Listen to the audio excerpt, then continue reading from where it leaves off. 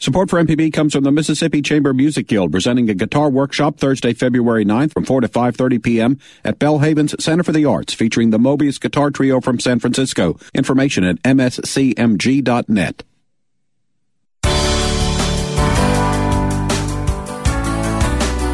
Good morning. It's 8:30. I'm Karen Brown, and this is Mississippi Edition on MPB Think Radio.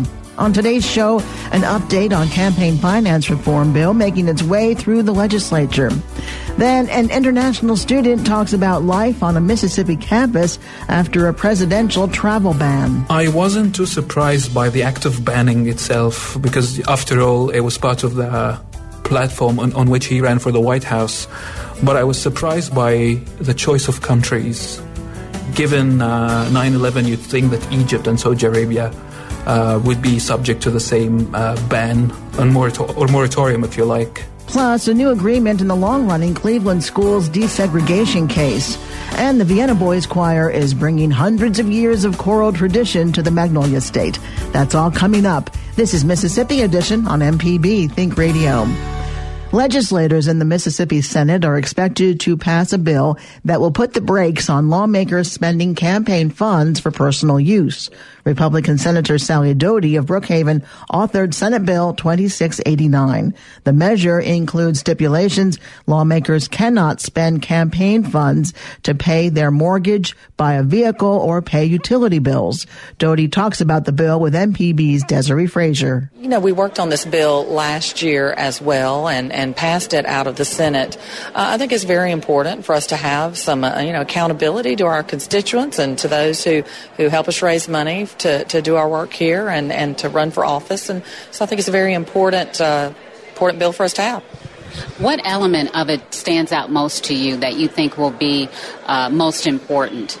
Well, first of all, I want to make sure that people understand that I do not think we have a huge problem here in our state. I know there was a front page article, I think either today or yesterday, talking about people spending their money at the grocery store and this, that, and the other. Well, I've done the same thing because when I have a fundraiser, I don't have a caterer. I go to the grocery store and buy the food and cook it myself. So a lot of the things that have been reported are a bit sensationalized.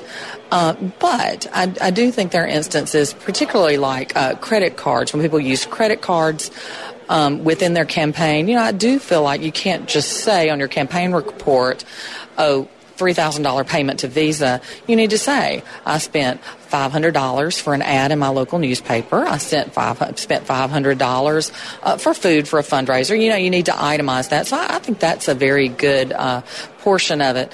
I also think the restriction on what you do with your money when you leave office, when you terminate your campaign account. I don't think it should be just money that is there for you to retire on or whatever you may do. I think we need some restrictions on that, and the bill does that in a way that doesn't hurt our members, longtime members who've been here and who may have a good bit in their campaign account, because you've always got to be ready for that next election. And so I don't think it's fair to change the rules of the game on them. So we will have a certain start date for that restriction. The Senate has already voted on this. It's not problematic at all. We will send it. And I think the House language is a bit different over who would oversee this. Our version has the Secretary of State. The House version has the Ethics Committee. And we'll get together in conference and work that out. Think it's going to pass?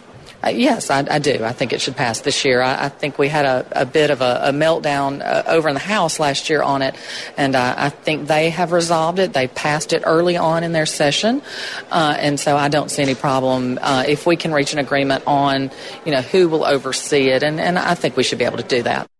Senator Sally Doty with our Desiree Frazier. And to find out more about legislative action this week, watch At Issue tonight at 7:30 on MPB TV.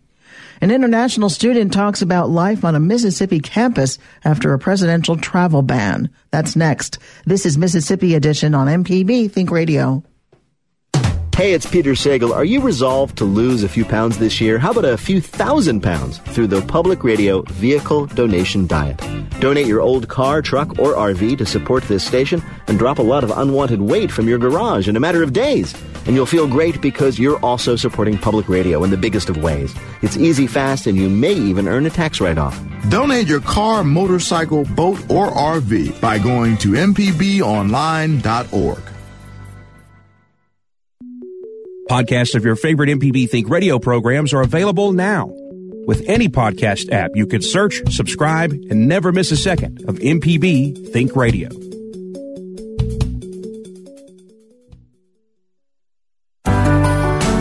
This is Mississippi Edition on MPB Think Radio. I'm Karen Brown. Mississippi are working to put students' concerns to rest following a presidential executive order on immigration. The order signed by President Donald Trump temporarily halts travel to the U.S. from several predominantly Muslim countries. The University of Mississippi, Mississippi State University, and Millsaps College in Jackson are among the institutions that have issued statements in support of their international students. At Ole Miss, correspondent Matt Kessler caught up with Ahmed Saif. The Egyptian student says he was surprised his own country was not on the list. It was over the weekend, and I heard it over the radio. How did you feel? What was your immediate reaction?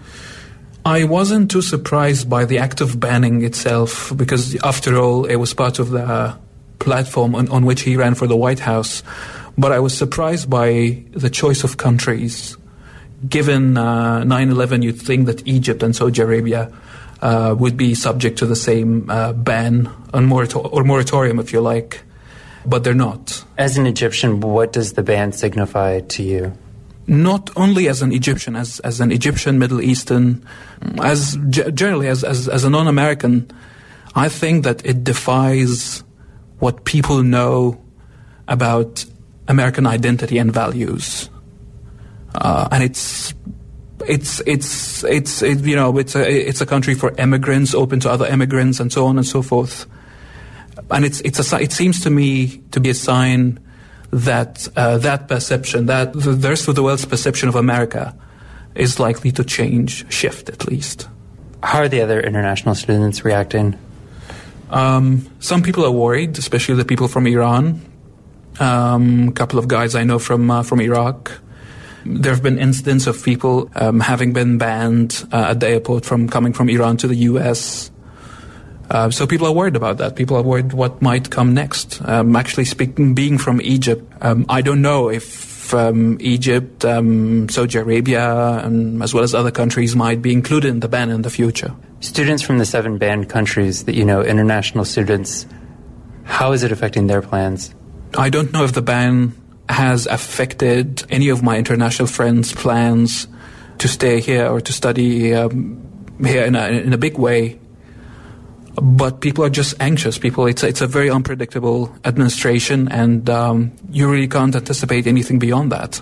Have you spoken with friends and family in Egypt? What's the reaction over there? They just hope for the best. They'd like to see the refugee crisis end sometime in the near future. But they're not worried about me personally. Do you think the ban is targeted at Muslims?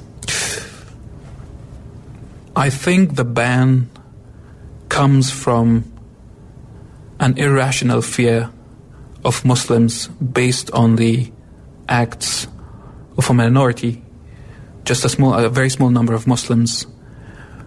But I also think that it does the administration a great service in terms of saying that we have delivered on the promise that we made to ban Muslims. In a way, it caters to the expectations of those who voted for Donald Trump. And it also, I imagine it would be beneficial to him, especially because he hasn't delivered on other promises, like, for instance, that he would prosecute Hillary Clinton. So that would put him in a good light to the eyes of the people who support him. We voted for him for a number of reasons, one of which was that he promised he was going to ban Muslims entering the United States, and here he is, banning them. What do we do to move past this? How do you think we improve relationships? I'm a big believer in cultural dialogue, perhaps by by making sure that the vetting process is effective, and socially speaking, for people to talk with each other. If you have an Iraqi neighbor, talk to him, see what he thinks, speak to immigrants.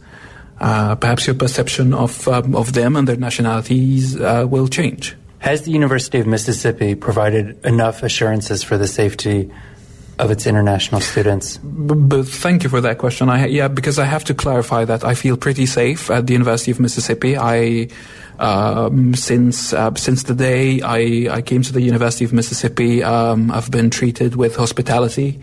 I have a very good circle of friends, and yes, I do feel safe here. Has the University of Mississippi done enough? Given the current situation, I don't think that there is anything that the University of Mississippi could have done and didn't do yet.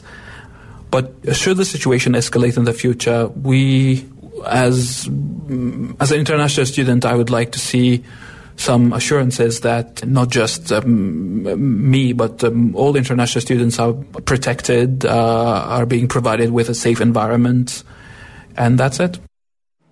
Ahmed Saif spoke with correspondent Matt Kessler on the campus of the University of Mississippi. Hear about a new agreement in the long-running Cleveland schools desegregation case. That's next. This is Mississippi Edition on MPB Think Radio.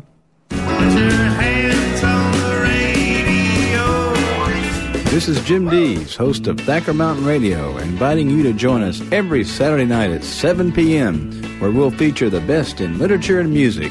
We're inviting you to reach out and put your hands on the radio Saturdays at 7 p.m. Thacker Mountain Radio on MPB Think Radio. Here comes Jim Dees.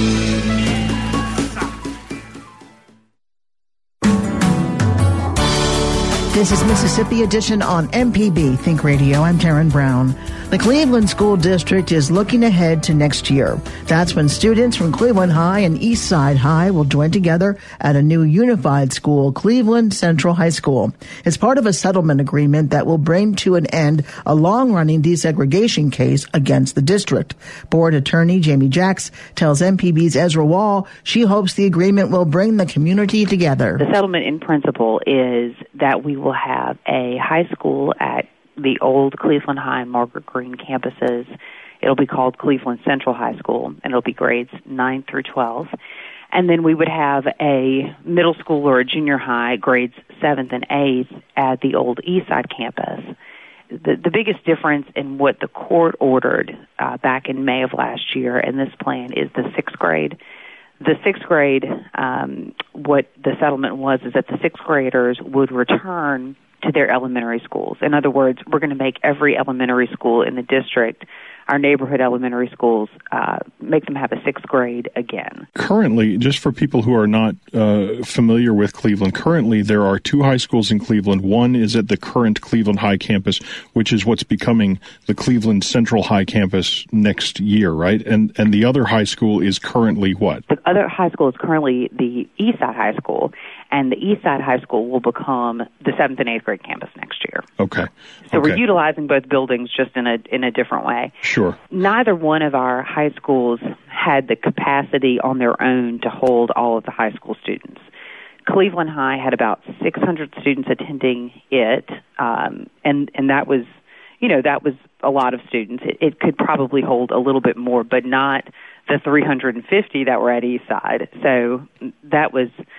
there was no easy fix on where to put the high school students. But if you use the Margaret Green Junior High campus, which is essentially right next door to Cleveland High, you could fit all of the high school students there. What's the most promising part of this conclusion or this settlement agreement in principle? Well, I think the most promising part of all of this is that our community, our school district and the teachers and the students and everyone that is touched by the school, which I think is everyone in our community, has some finality to this, has a firm plan that everybody knows, what it is, it's clear, and everybody can, get behind it, and we can begin marketing the plan to try and encourage people to stay with us in the school district and stay in support of public schools. It's so important. So one of the big issues involved in this discussion has less to do with academics, but more to do with the school's standing with the Mississippi High School Activities Association,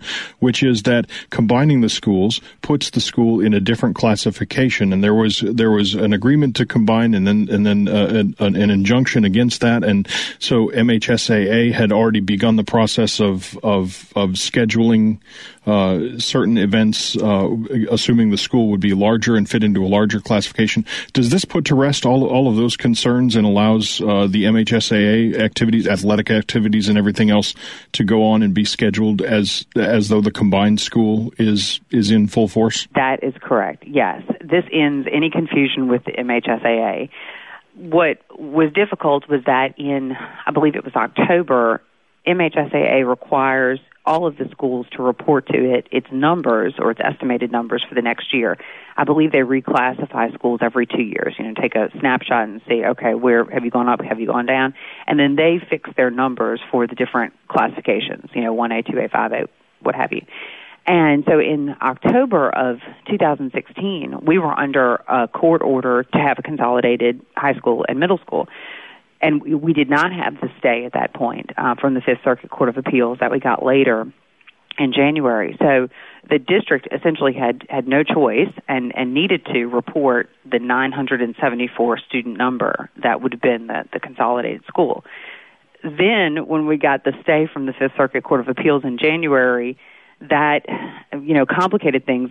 So yes, that was a confusing topic in our community, and this settlement can lay all of that to rest, and we'll play as a 5A team next year, and we'll play as the new Cleveland Central Wolves, or the Wolf Pack. That's our new mascot. Now, as far as the settlement as a whole, what you're calling the settlement agreement in principle, pending the judge's approval, of course, does this put to rest the issue of school desegregation in Cleveland? I certainly hope so. I think the only things that were at issue in this lawsuit, the remaining issue was whether the district's open enrollment policy and freedom of choice policy for the middle school and high school, the district was pleased with the open enrollment policy. We felt like that was fair and it was constitutional. That was the major issue in this case, and I feel like this, by creating, one central high school and one central middle school, should satisfy anyone who had a constitutional concern with the school district. Jamie Jacks is an attorney in Cleveland, and she represents the Cleveland School Board. Thank you very much for joining us today. Thank you, Ezra. You're very welcome. The settlement agreement must now be approved by the judge on the case. The Vienna Boys Choir is bringing hundreds of years of choral tradition to the Magnolia State. Find out where they'll be next. This is Mississippi Edition on MPB Think Radio. Aaron, who's called in from Arkansas. Mary in Ocean Springs. Marlou is on the line in Jackson. Rachel is in Clarksdale. At MPB Think Radio, we are everywhere you want to go. Sardis, Henleyville, Greenwood, Jackson, Oxford, Ocean Springs, Meridian, Hattiesburg, and we're going to Memphis. So go anywhere you want. We'll be right there with you. MPB Think Radio, where Mississippi is our mission.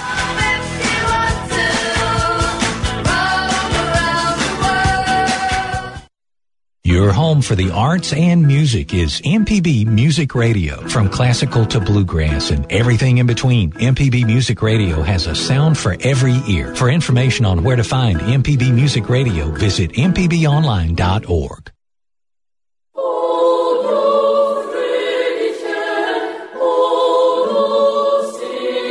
This is Mississippi Edition on MPB Think Radio. I'm Karen Brown. The European Boys Choir tradition is centuries old, and probably the most renowned part of that tradition is the Vienna Boys Choir. The group is bringing their world tour to Mississippi for 2 concerts in the coming days, Saturday in Ocean Springs and Monday in Jackson. Joining us to talk about the choir and its rich musical history is Michael Beatty. He's executive director of the Mississippi Symphony Orchestra, which is sponsoring the Jackson concert. We think what they have to offer is really important, and they are willing to call this a benefit concert for the MSO, and they're participating in that way, and that's really cool too. So we're collaborating with an internationally known arts group as a benefit for MSO and bringing great choral music to Jackson. There is no one in the world who has not heard of the Vienna Boys Choir. Isn't that the truth? And it spans across all interests. And their program represents that. They've got music from many countries. They've got music that you would consider pops. They've got music that you would consider classical. It's all in one big, wonderful program. How often do they change their lineup of songs? Well, in a sense, all the time. You know, this choir is essentially made of 100 singers, but they divide into 4 groups in order to get all their worldwide commitments taken care of. And so they have rotating directors. And so they're going to change their literature on a very regular basis. And they probably have several programs from which they choose, even on one North American tour. So what you might hear them sing here might not be the same exactly as where they sing somewhere else. How many boys are there in the choir at any given time? Well, the total registry is about 100 boys. We'll have about 26 of them or so in the choir that comes to us on February 6th. What ages? Well, they're 10 to 14. So, and the point here is that this is, in the case of the Vienna Boys Choir, it's soprano and alto, although they divide into more than 2 parts.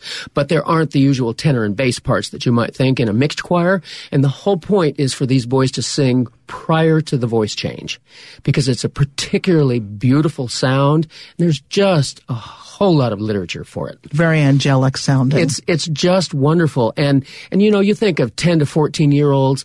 These are kids who sing some of the most incredible and difficult music on earth. Kids are wonderful. They can do anything you ask of them. And think of the window on the world they have participating in this choir. They must have teachers that travel with them. They do, and of course it's a residential school. They're in Austria, obviously, Vienna, and have existed in some form or another for several centuries, since the 14th century.